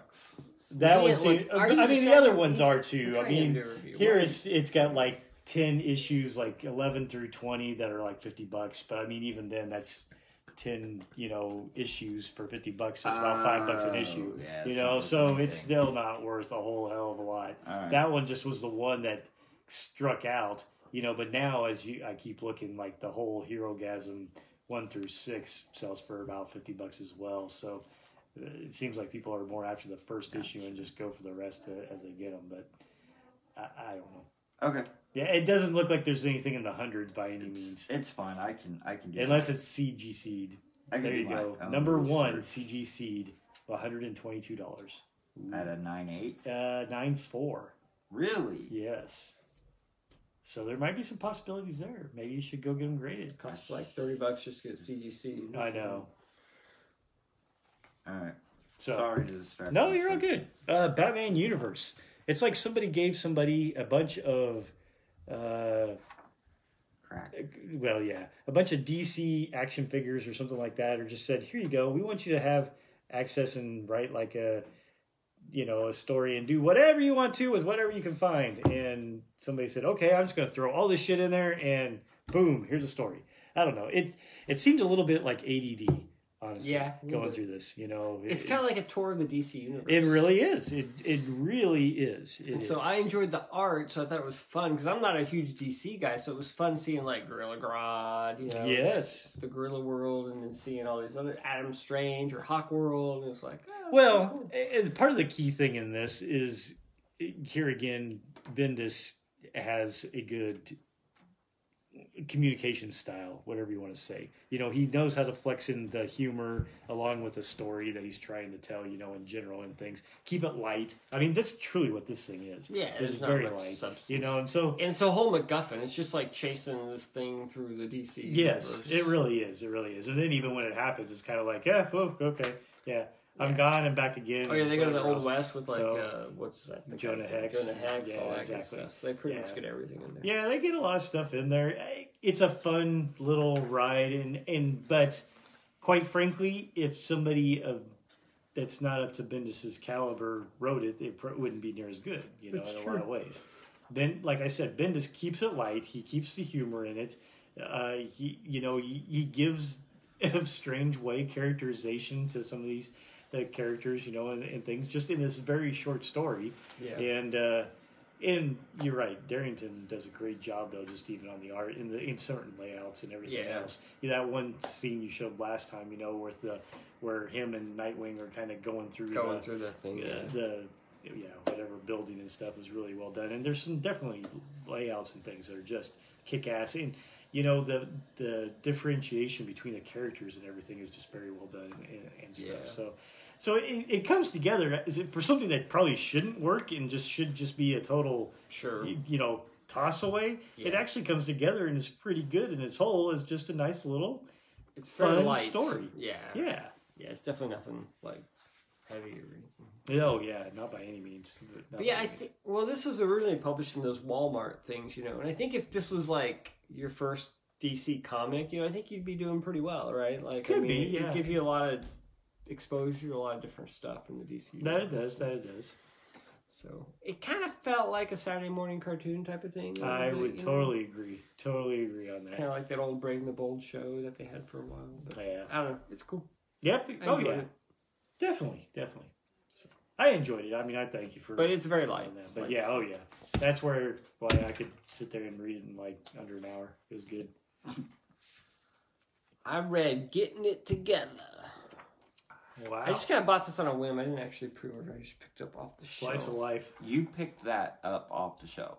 Yeah, because like I read some stuff and it said, "Oh, it's like a Friends, but like a comic book." I'm like, okay, that sounds kind of interesting, right? Really? Friends as a comic book sounds interesting. It does. Okay. Yeah, I like different Very stuff. cool. Is one of them transsexual or gay or what is it? One Because of there's them only looks like there's 2 girls. One of them is gay, But so yeah, that's true. and they got the token black guy as well. Yeah, they got it all going on. There you go. It's interesting. I guess the problem is like Friends.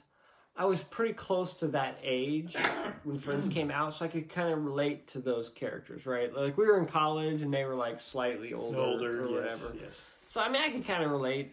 I mean, I understood. These people are a lot younger than me, and so let's say it happened in like 20 years younger. Say it happened in like the 2000s. They're like in their 20s. I'm more like in my 30s, right?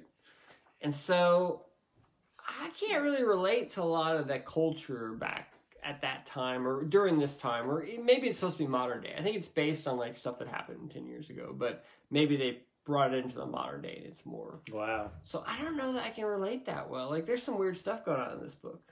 Like the one guy's gay, and so that's fine. You know, I know I have no problem with that. But then at one point, one dude is like doing this weird sex thing where they call it sounding. Have you ever anybody know what sounding is?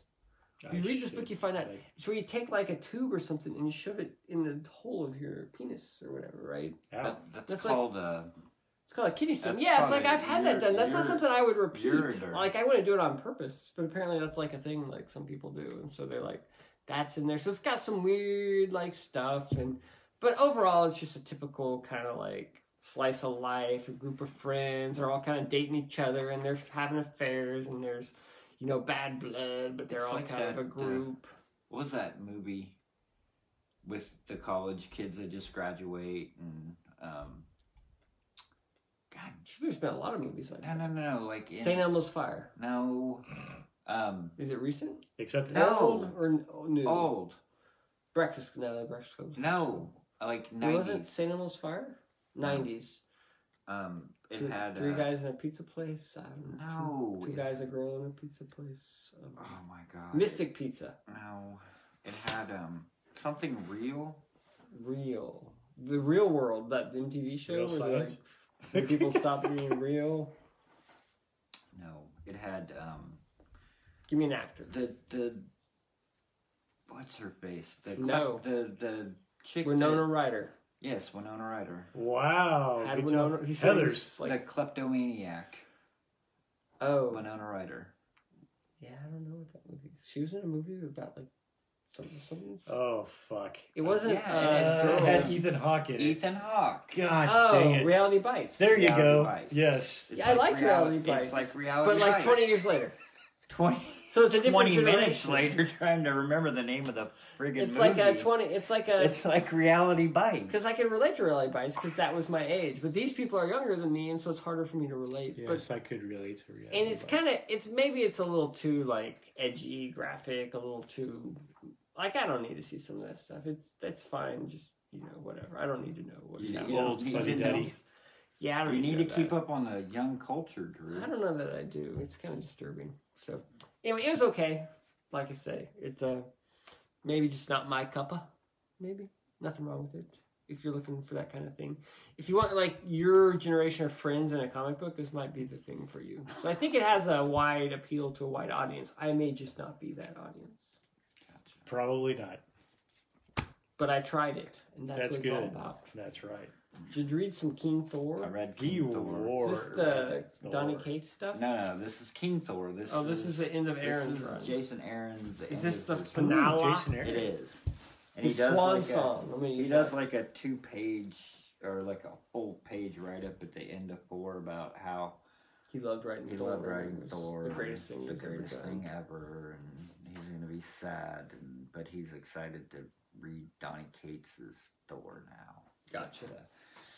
So this all takes place obviously at the end of time, because when he had the three Thors. The three Thors. Okay, so this is the old Thor with the Thor. three granddaughters or whatever. And I think Loki has been like taken over by the god. It's cool that he got Esad Ribic to come back. Yeah. Does And the Esad last do the whole issue, thing? huh? Does Esad Ribic do the whole thing? Yeah, but the last issue is like a tribute thing where he's got like 10 different artists doing like 1 page or 2 pages, you know? Yeah. So I think Ribic He's bringing the God Killer dude back? Yeah. That's cool. Yeah. Thought he was dead. Well, so did everybody. And it ends with like Thor dying or whatever, I guess. The whole universe is dead and Thor's sitting on his throne. Cool. And he just kind of goes off into... So did it work for you? Like the big finale? Not really. Not really. I think the War of the... Wasn't like the War of the Realms like his send-off thing? It looks right. Oh, it's that's Burnham, isn't it? Oh, it might be. I don't know. They have it in the back, I think. They have all of them, but I think that's Burnham. Looks familiar. Didn't he kind of... Wasn't like... Oh, Patara. It's Patara. Patara. Sorry, Patara Burnham. That's why it looks familiar. But did you see... Was it Patara? Did you see the Facebook post? Oh, that Patara's doing some new book and it looks really cool? No. Oh. He's doing that Dark Knight Returns. Patara is? Oh, it was Patara.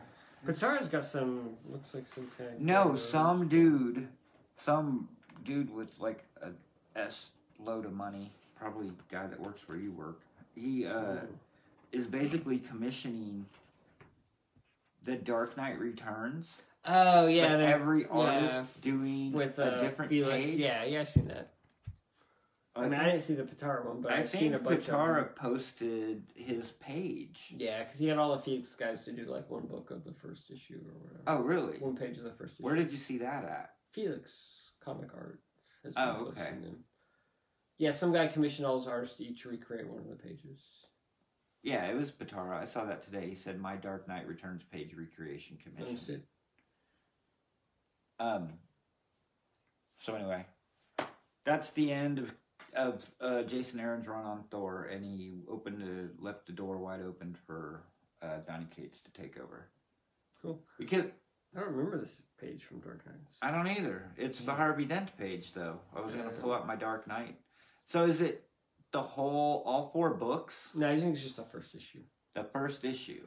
Because what is it, like 48 pages? Yeah. So he's having all of the Felix guys? Yeah, he used to do a page from the book. But yeah, he's obviously got way more money than God. Exactly. Yeah, I agree with that. I'll have to look at... So is it on like their Facebook page or their He's just website? been posting them here and there. I don't... The Felix guy? So I don't follow him on anything, so I don't know. You should do that. Yes. I'm going to dig into it because that sounds interesting. It is interesting.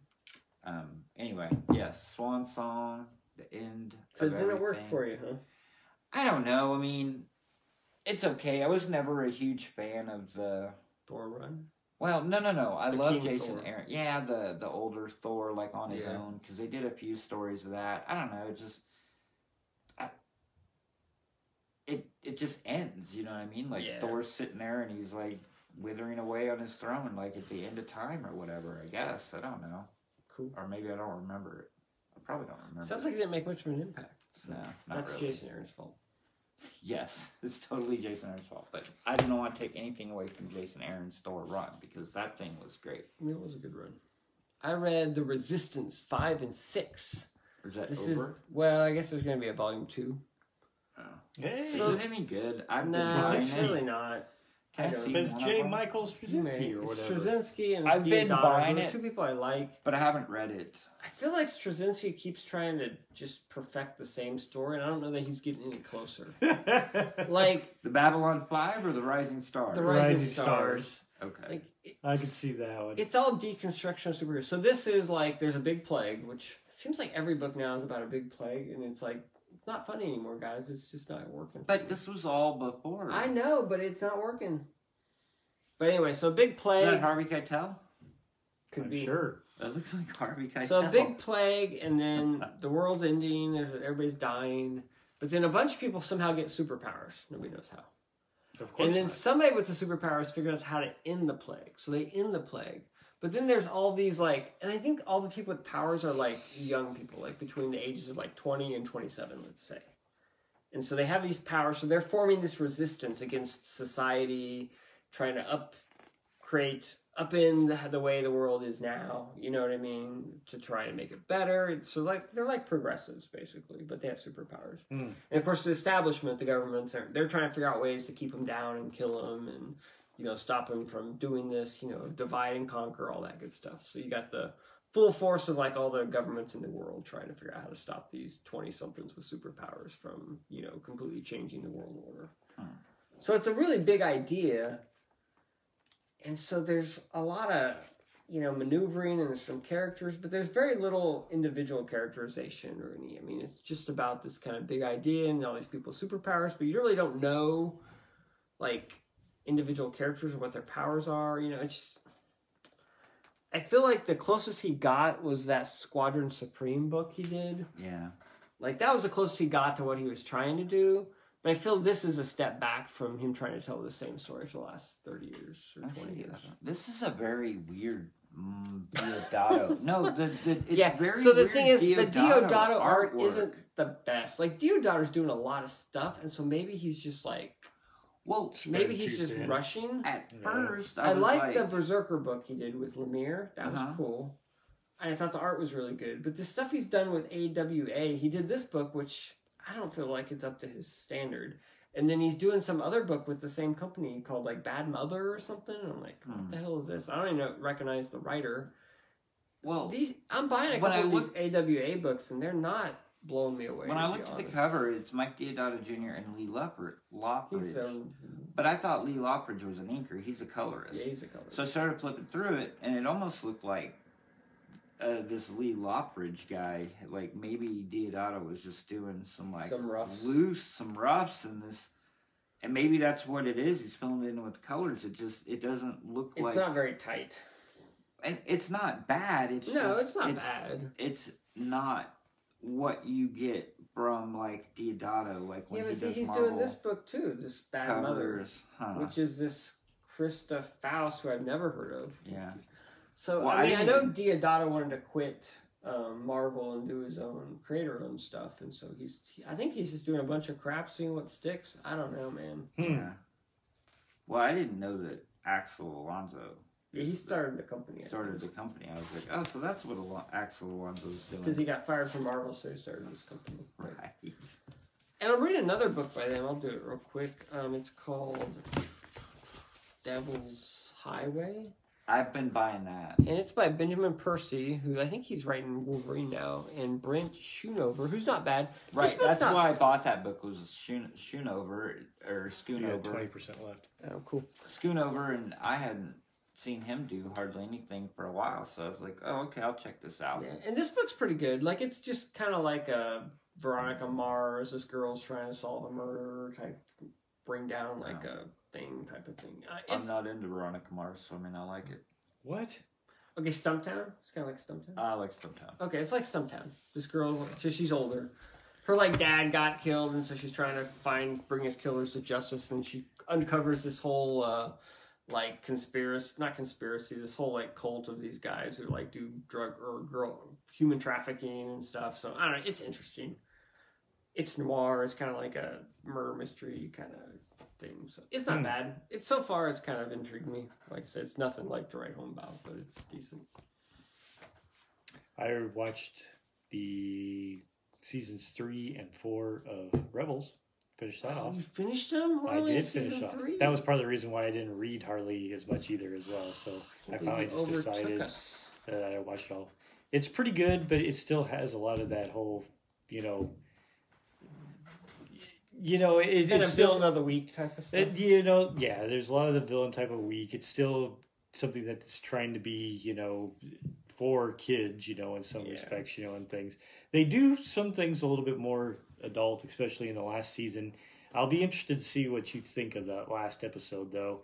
I have a particular problem with it, but overall, I'm pretty happy with how it turns out and things. But yeah, we definitely want to chat about it sometime there. We're going pretty slow on it. So. Well, I was for the longest time as well, and then I finally was just like, I would think originally I was like about halfway through season 3 or something, and I'm like, I just need to knock this thing out and keep moving on.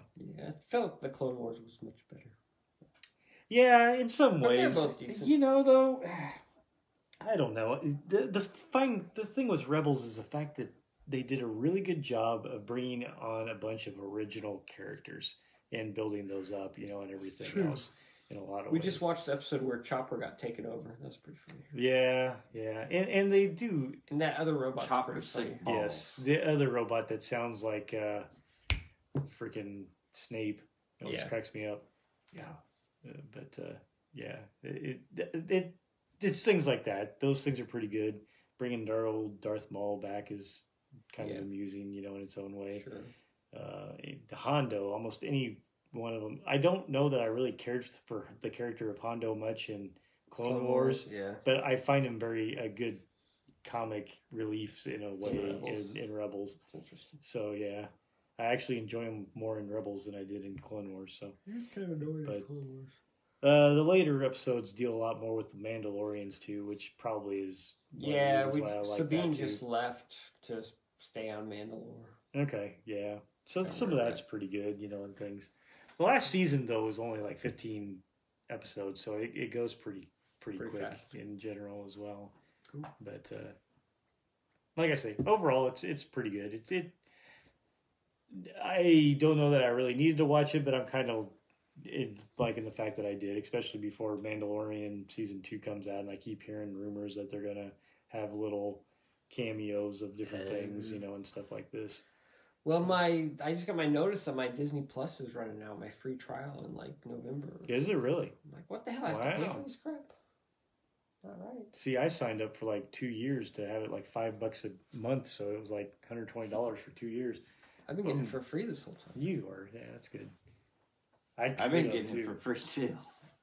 Good job. All right, talk about Thor. Sorry. We only got like 20% left on this film. All right. Probably 15 now. Where do I know Nick Klein from? He did run on Superman. Wonder Captain Woman. America. He also did that Drifter book. Drifter book. It was an image book. It was like a Drifter? Drifter. Oh, yeah, okay. He's pretty good. He is pretty good. Especially when he does all his own coloring and stuff, which I don't know if he did that in I here. don't know. But yeah, he can bring it when he wants to. Yeah. So this is really good. Like, is it? This story is pretty cool. When did this come out? Recently. So it's a recent reboot. Last 6 months. Yeah, first issue dropped like January. And then I think there was this thing called a global pandemic that kind of shut down the publishing world for a couple months. So it slowed things down. It started first of the year, and there's been 7 issues. Wow. In 10 months. So they missed like 2 or 3 months. Okay, so the story, as the story goes, apparently Odin like died. What? And Thor is like king. He's like running Asgard now, and I thought Odin died a long time ago. Well, I think it yeah. This all is fallout from the War of the Realms because like Loki is like running whatever the frost giant planet is or realm. Hey, Aaron Cooter did this issue. We know him. Yeah, that didn't look like Aaron Cooter. It looked weird. Does that look like Aaron Cooter to you? Yeah, kind of. Does it? Okay. I don't know. It seemed odd. So yeah, he had to have a fill-in issue, but so Thor is basically running Asgard. Sif, is that her name? Is it Lady Sif? Lady Sif. Lady Sif. Yes. Yeah. She's like taken over for Heimdall now. Like she runs the Rainbow Bridge. I don't know what happened to Heimdall. He died in that movie. I think Thanos killed He him. did die in the movie, correct? It was in game. That was No, it Idris was, Elba, wasn't it? Idris Elba. Idris Elba. Idris Elba. Anyway. So, it's kind of a new... You were watching The Office, the ones with 10 minutes. With what? With Idris Elba in it. Do you remember The Office episodes? Wow. No, I haven't seen them. It's like season 5. It's where, like, he comes in and he's like, comes in the office because they hired him, and he's kind of like cramping Michael's style or whatever, kind of trying to take over. And so Michael quits and like joins, like, makes his own paper company. Remember that? I remember that. Idris Elba's the one who drove him away. Or whatever. But he doesn't like Jim because Jim made a bad impression like the first day, and he thinks Jim's like a screw up. and so Michael starts his company, and he's like, and then David Wallace comes in, or is that his name? David Wallace. He comes in to have a meeting about how to deal with Michael's upstart paper company or whatever. And he's like, yeah, have Jim come in here. He's like, no, Jim hasn't really been good. He's like, I've been using Dwight as kind of my second. And David Wallace is like, really? And he's like, yeah. So he brings Dwight in. They're trying to figure out how to stop Michael's paper company. And Dwight's like, I can get like a thing of bees and like put it in the office. And he's like, Idris Elba looks at him and he's like, what the? Shut up, man. Doesn't he like rents a closet like next door or something? Yeah, it's like downstairs. And he's like a storage stealing their paper. Well, not stealing their paper, he's stealing their customers, I think. Oh. But anyway, Idris Elba is in that. I sort of kind of remember it now. But I totally forgot that he was in that. You've never watched The Wire, have you? I haven't either. But I know Idris Elba's in that. We should do a big Wire like rewatch, like an episode of. But is it? What's it streaming on? Anything? It was on Prime for the longest time. Is it? Because for the longest time, Prime had all the HBO like old shows, like The Wire and Sopranos. And I need to look that up. It's probably on HBO now. I'm sure it's on HBO. Well, that's my problem, and I don't have HBO. You do. Yeah. I'm lucky. Anyway, sorry. Total tangent. Go back to Thor. Okay, so Thor is like kind of running the realm. He's like the king. He's the king. And they're going to have this big celebration, and he wants to be the Thor. He doesn't want to be the king. You know what I mean? Like, he's having that struggle. Yeah.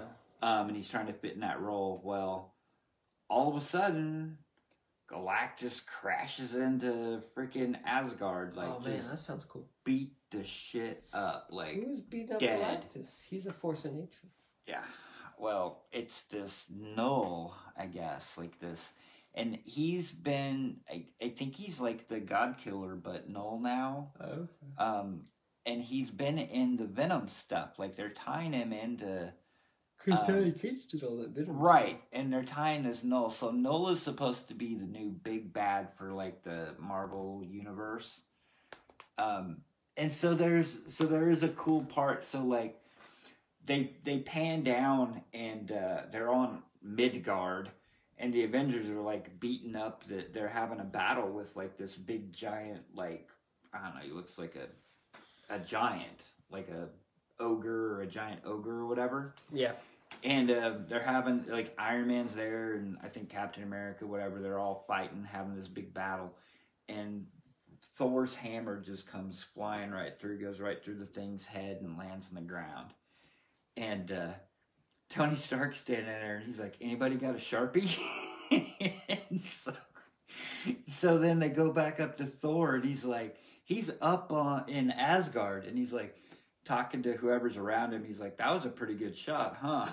Like, he threw his hammer from Asgard, like pinpointed and hit this thing, and then he's like doing like this, and the hammer comes back, and he flips it around. And Tony Stark had written, I don't remember what he wrote on there, like, "Hey, nice shot, man," or something. Tony Stark was here, like on a Sharpie on his hammer. But anyway, so then Galactus crashes into Asgard, and he's like almost dead. Well, I know, I just remembered the really cool thing with the hammer, but he's like almost dead. Bring the hammer down. And then I think. So Galactus is like, yeah, Null is coming, or whatever's coming. So, like, there's this big... It's like a world eater. Like, it's going to destroy everything. Galactus? Gotcha. No, this... It's the Anti-Monitor. It's the Anti-Monitor. It's coming to destroy everything. Some Crisis on it. I was going to say, isn't that it's DC? An old comic book reference. Yeah. And so... No, I got the reference. I was just thinking, isn't it the wrong universe? Thor... that was a joke. So Thor, like, calls all the heralds of Galactus. And like Firestorm? Yeah. Did they get that angel guy? What's his name? I think so. Anyway, he's like, well, what are we going to do? Nova? I don't know. Like the fiery Nova, not the Nova. Yeah, I don't think... Firelord? The Firelord, Nova, Terrax. Oh, I Terrax remember. come? I don't know Terrax. I didn't recognize a lot of them. Well, that's kind of lame. But then... What issues that? I don't know. 2 or 3, maybe? We're only on 2 or 3? Yeah. Dude, you need to move this along. He's only got like 10% left on his Silver thing. Surfer. I'm trying. I've read these by now. You guys keep interrupting me. Hey, that was one of my first interruption. Come on. And so then Silver Surfer shows up, and he's Silver Surfer Black. Is he a herald? Because they had the Silver Surfer Black series that Donny Cates wrote also, where Silver Surfer turned black. So anyway, Chad Moore should listen to he tells them that you find out they kind of retcon Galactus's origin a little bit. Oh, how does John Byrne feel about that? I don't know, but Silver Surfer tells them that they need Galactus to fight this big bad because he's the only one that fought him. He fought him years ago when he was Galen, when he was the human or whatever. Oh yeah, I remember that. So he fought him then and beat him, and now he needs... So Silver Surfer has held back. It sounds so cheesy, but it's so cool. Silver Surfer knew there are 5 planets that Galactus can eat that he'll be able to beat this big bad guy. And Silver Surfer has kept the secret for 60 years in the Marvel Universe or whatever. Because he didn't want Galactus to know. Were they inhabited? Galactus, so Thor's like, all right. He's like, I'll go with you. He's like, but I'm only going with you because I'm going to make sure that all the people, all the creatures, people, whatever, that inhabit these worlds, like, you're not going to eat this world until we get rid of the people, because you're not going to kill all these people off these 5 worlds. So Galactus basically turns Thor into a herald of Galactus and gives him, like, cosmic power. So Thor is Galactus's herald, and they're going to these planets, and then Sif conjures up, like, a rainbow bridge. Dude, which one was that? Because, like, number 5 is, like, really hot right now. It's worth, like, millions of dollars. It's only number 4. And is that the last issue? Nicely. What? Is that the last? This is this is 1 through 7. Yeah, this is ongoing. This is a new relaunch, reboot of... But maybe it's in the first issue then. Did you go through the first issue? No. They're probably in the first issue then. But anyway, so they have to go and get these 5 planets so that Galactus can fight the big black bad whatever mass thing. So excellent. So then you go around and Thor's taking Galactus from planet to planet, and they get to the last planet and Galactus just fucking eats it. And Thor's like, dude, what are you doing? We had a plan. And Galactus is like, dude, we got the other 4. He's like, I just need you to take me to the 5th one. I don't care about all these people on that planet. And he freaking eats it. It kills everybody on the planet. And then I think he starts to have his confrontation, but there's some pretty good Galactus. That's a cool story, right? Like, it starts out really cool, like, you know, Galactus crashing into Asgard, and the art's really cool. I mean, it's pretty neat. I'm enjoying it. But that's the new Donny Cates run on Thor. And I've been enjoying his stuff on Venom. Like, it hasn't been blowing stuff out of the water or whatever, but it's a cool run, you know, on Venom. But this is cool. I mean, I'll stick around for it for a while, rather than dumping it right after Aaron left. But nice, it's cool. Yeah, I guess Donny Cates is a hot new thing. I guess they said his new crossover book. Mm-hmm. Bleeding Cool was reporting that it's the highest selling Image book since Danger Girl.